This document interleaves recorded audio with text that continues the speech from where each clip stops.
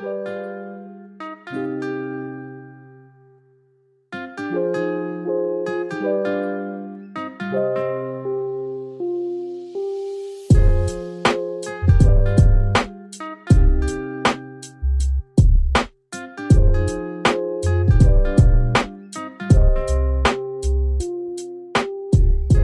to the Pike and Shot podcast, Tuesday, June 7th, 2022.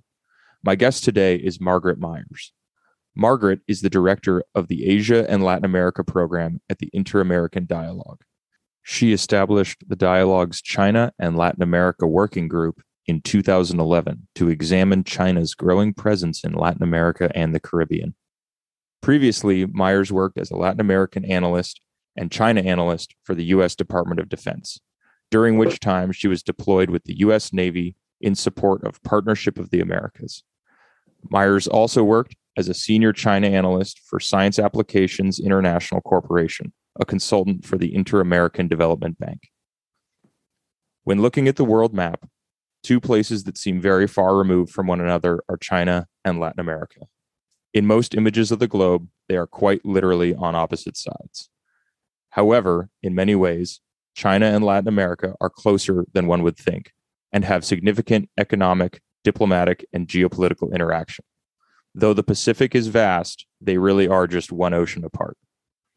Over the last 3 decades, China has increased its investment and ties to Latin America, but as the CCP has steadily become pricklier in their international diplomacy and more confrontational with Western partners, nations in Latin America are faced with a stark choice: stick with their historical local hegemon, the U.S., or follow the money with Chinese investment and risk alienation from neighbors in their hemisphere.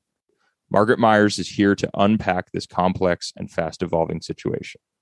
Welcome, Margaret. Please give us some background on how you came to focus on China's inroads to Latin America. Well, thank you so much for the introduction, Eric. I guess I've been working on China-Latin America affairs in some depth for about a decade now. And I came to it in a rather organic way, I guess, through languages, but also through a series of experiences, sort of developed over the course of many years, none of which focused on the intersection of China, Latin America, or the sort of China, Latin America dynamic, because that's a relatively new phenomenon. But through opportunities in DoD, as you mentioned, and elsewhere to work on both the Latin American region and on China, to study and work in those places as well, and to develop sufficient, sort of language skills so as to be able to now, study the relationship from various perspectives. And so, it's been quite a ride. Obviously, I've been looking at this topic for a long time, but it's ever evolving. And so there's really never a dull moment when you're studying China-Latin America relations, or China in the world for that matter. Yeah, definitely. Well, I always like to start with some history and some background for our listeners. Let's start with a general history of Chinese-Latin American relations. Since the inception of the CCP, or I guess even before that, how have the two interacted, and which nations have been most open to Chinese influence? Well, I'm glad you take it back that far, because it's a common, perhaps, misconception, right, that the relationship is new. It certainly dates back to the Mao era, and even before, right? There was trade between certain countries in Latin America and China, many, many years ago, hundreds of years ago. In addition to that, during the Mao era in particular, as part of, China's at that time focus on developing strong ties with the rest of the developing world, there was considerable outreach, often to sort of like-minded political parties in Latin America, socialist parties, communist parties, to facilitate stronger bilateral ties and to engage in some, limited forms of economic cooperation. That said, really things have started developing at a much more rapid pace since the 1990s, the late 1990s, in fact, when just a handful of mostly state-owned enterprises entered the region through Venezuela primarily and Peru to begin work in the region's extractive sectors, with a focus specifically on oil and, in some cases, copper, for example. And since then, I guess you could say the rest is history, because since then we've seen a rapid expansion, not only in the trade dynamic, which has continued to underpin the relationship for many years now, but also in various forms of investment, whether we're talking about greenfield investment, right, new projects, or mergers and acquisitions, buying existing ones. And also in the financial realm. China has been, historically speaking, although this particular relationship is evolving in important ways as well, but has been an important financial partner for a handful of countries in Latin America and the Caribbean. Great. Well, many listeners will remember from their U.S. history classes that there's something called the Monroe Doctrine established the Western Hemisphere as the U.S. sphere of influence at the exclusion of outside powers. And this was initially set up to keep European powers and colonial powers out of the Western Hemisphere. But how has a rising China over the last, specifically over the last 3 to 5 decades, how has the U.S. tried to enact that Monroe Doctrine on a rising China? Certainly, the Monroe Doctrine is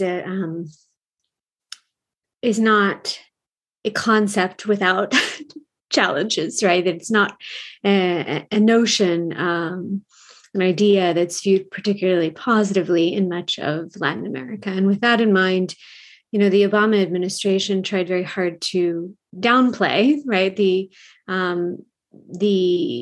U.S. interest in either interference in, right, or in making policy that would exclude engagement, economic or otherwise, from other critical actors. That said, during the Trump administration, we saw Secretary Tillerson really pretty early on sort of resurrect the notion of the Monroe Doctrine in a speech. And indeed, that the doctrine itself was referenced several times since then. Though Biden administration has not, referenced it by name, but certainly it would seem, whether under Trump or under Biden, that there is considerable concern among many stakeholders, many observers in Washington about the extent of Chinese influence in the Western Hemisphere, and specifically in Latin America and the Caribbean, and what that means for regional security and for U.S. influence in the region, and U.S. efforts and ability to achieve certain objectives. And so whether or not we're using the words, right, there does appear to be a commitment, at the very least, to trying to work with the region to shape policy and to ensure that, these countries are viewing China in a certain light. Whether that's working or not is another question entirely. And, I think for some U.S. partners, there may be some commonality in views on China. For others, not at all. And so it's been, I think, in many cases, an uphill and sometimes losing battle for the U.S. in this particular respect. Yeah. And that brings me to my next question. A lot of times, Latin America has been the ideological battleground for the U.S. as much as an economic battlefield. And you could look at the intervention in the Cold War, or even before that, getting in there and setting up different regimes. What role does ideology play in Chinese investment in Latin America? Are they favoring certain systems of government? Are they looking at how different governments treat human rights? Does that play into their decision of which business partners they want to pick in this region? Eric, it's a really important question, and it's my view that really it does not. China has expressed an interest and followed through on that interest in engaging every country in Latin America and the Caribbean, economically speaking, in some form or another. At the onset of the relationship, or this enhanced relationship, right, 1990s, early 2000s, we saw a preference for engaging countries that where the governments were on the left, and so there were, I think, some analysts who jumped to the conclusion that, well, that certainly means that China prioritizes certain views and is pursuing and supporting a certain ideological angle in Latin America and the Caribbean. And certainly there was a degree of comfort, when engaging some of these governments, in part because they, embraced China with open arms, having in many cases rejected continued engagement with the US and other partners. But China's interest in these countries was often related to their natural resources. If you're talking about Venezuela, right, or Ecuador, or Brazil, or Argentina, where China, and especially Chinese banks such as China Development Bank and China Exim Bank, engaged extensively early on. These countries have some of the most critical natural resources, right, that China is pursuing in the region, and very much are areas of focus for China and for China's going out strategy. And so it was natural, right, that China would be drawn to those particular countries. And as I said before, these countries were not in a position necessarily to turn China away at that particular juncture. Some, had defaulted on IMF loans and had very limited access to international credit markets. So when China came knocking, they were, very willing to open the door, so to speak.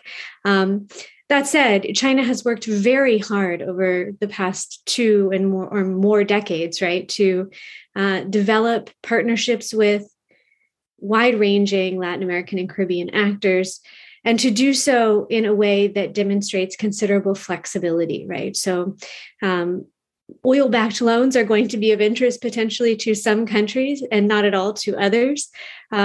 China's lending model has been, of very little interest to countries such as Mexico, for example, or Chile. But these countries are, exceedingly interested in various forms of Chinese investment and in boosting trade with China, and have been for a very long time. And in fact, Chile was the first country in the region to establish a free trade agreement with China very early on. So it matters not, what a country's political landscape may look like, and how leaders sort of view their roles in these countries and the ideologies that they purport. China is interested in engaging most often on from an economic perspective on pragmatic terms. Yeah, looking at some of the projects that have been attempted or sold or completed in a lot of cases in these countries, it really does seem like they're just following the money and trying to figure out where they can make a buck in the area, in the region. And one of the most interesting projects that I was looking into was the Nicaragua Canal project, which a lot of people don't realize was actually the original location where they wanted to build a canal before Panama. It's a bit longer, but it's less mountainous, and they can use the lakes in the region and get ships across that way. And there was a Chinese businessman by the name of Wang Jing who wanted to basically rebrand and bring back this project, and sold it to the Nicaraguan government, and got a 50-year concession from them, but it went nowhere, and it has since been abandoned. I think as far back as 2017, it's been completely abandoned. And you do see, when you look at these projects, their completion percentage, let's say, isn't always the best. Does the failure of some of these projects, or the loan structure, like you said, it looks great on paper to a lot of these governments, and they say this is going to revitalize our economy and do X, Y, Z. But it seems that a good percentage of them end up not really providing what they originally thought they would provide. How does that affect the landscape of investment and the landscape of the relationship?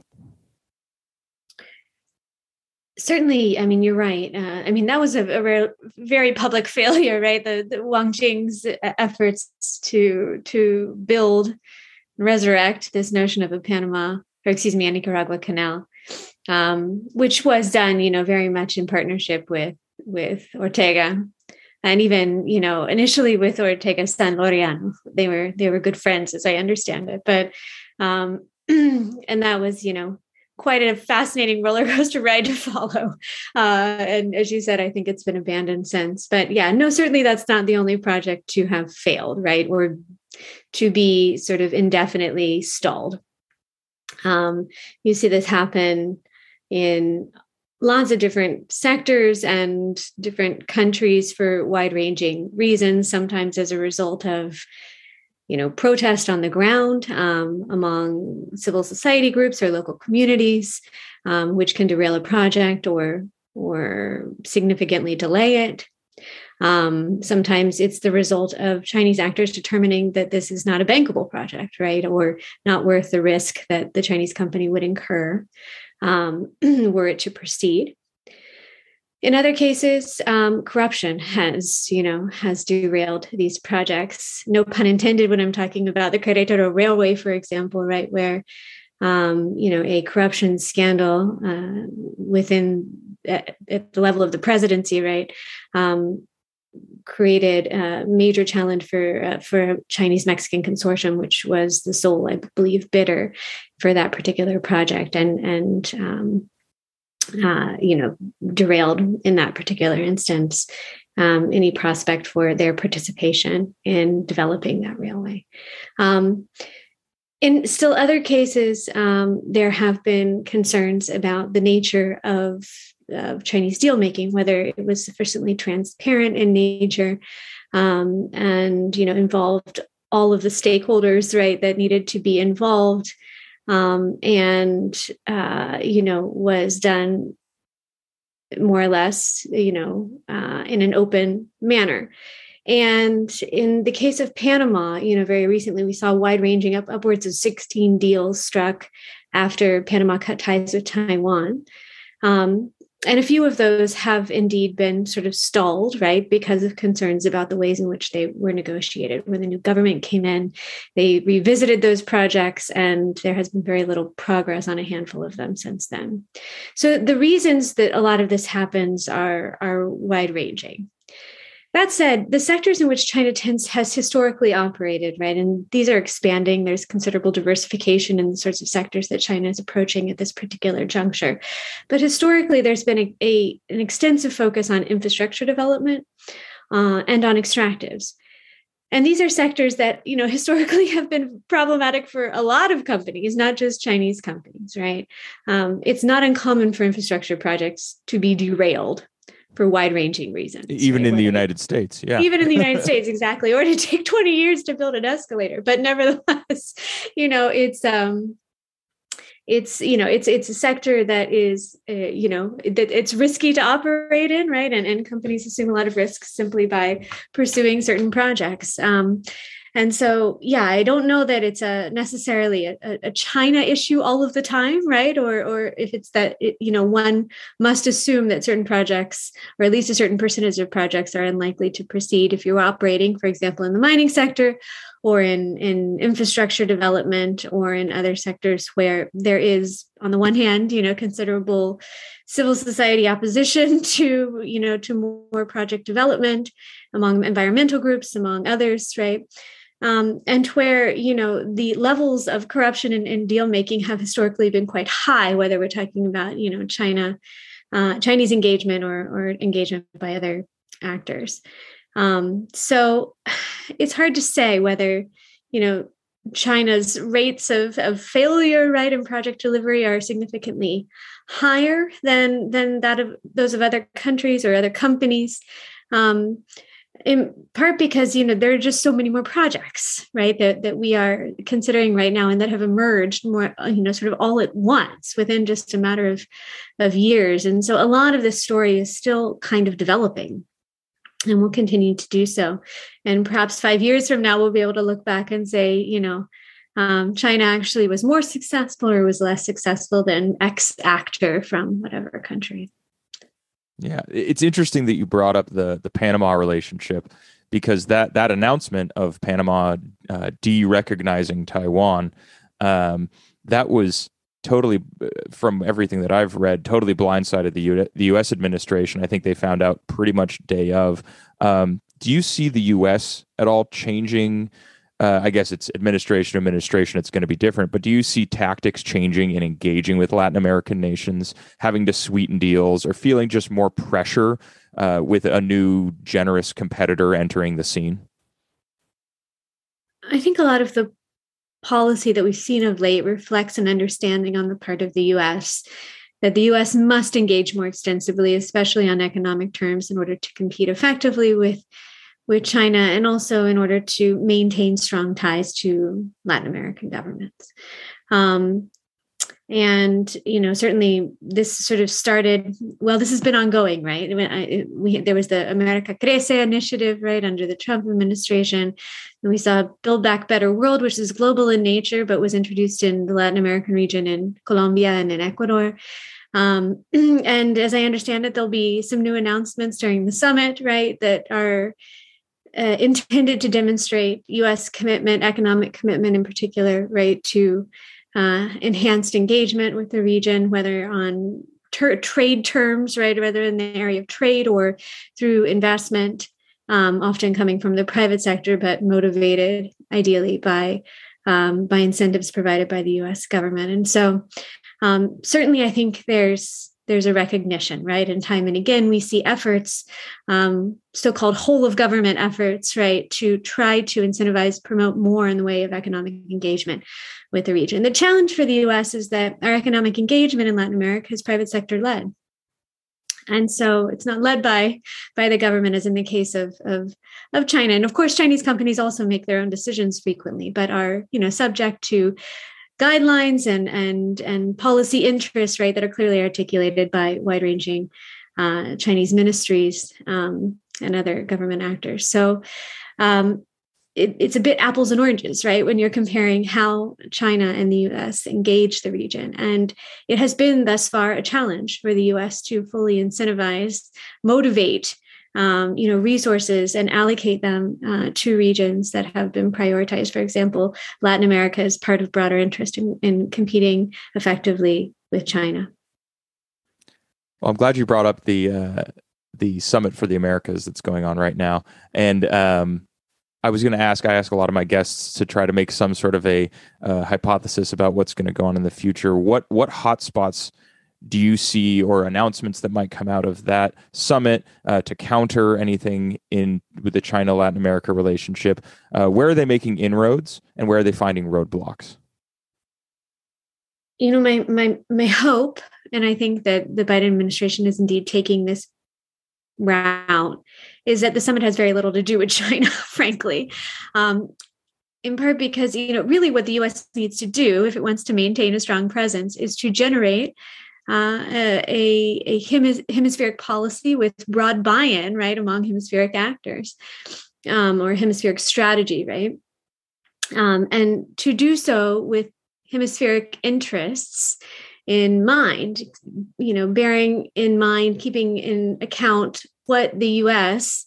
specifically can do in cooperation with other countries in, Latin America to advance what really are, wide-ranging common objectives, whether it concerns migration or climate change or, economic recovery or health, or really, you name it. There are so many areas where, a hemispheric agenda would do much to advance progress and improve overall well-being.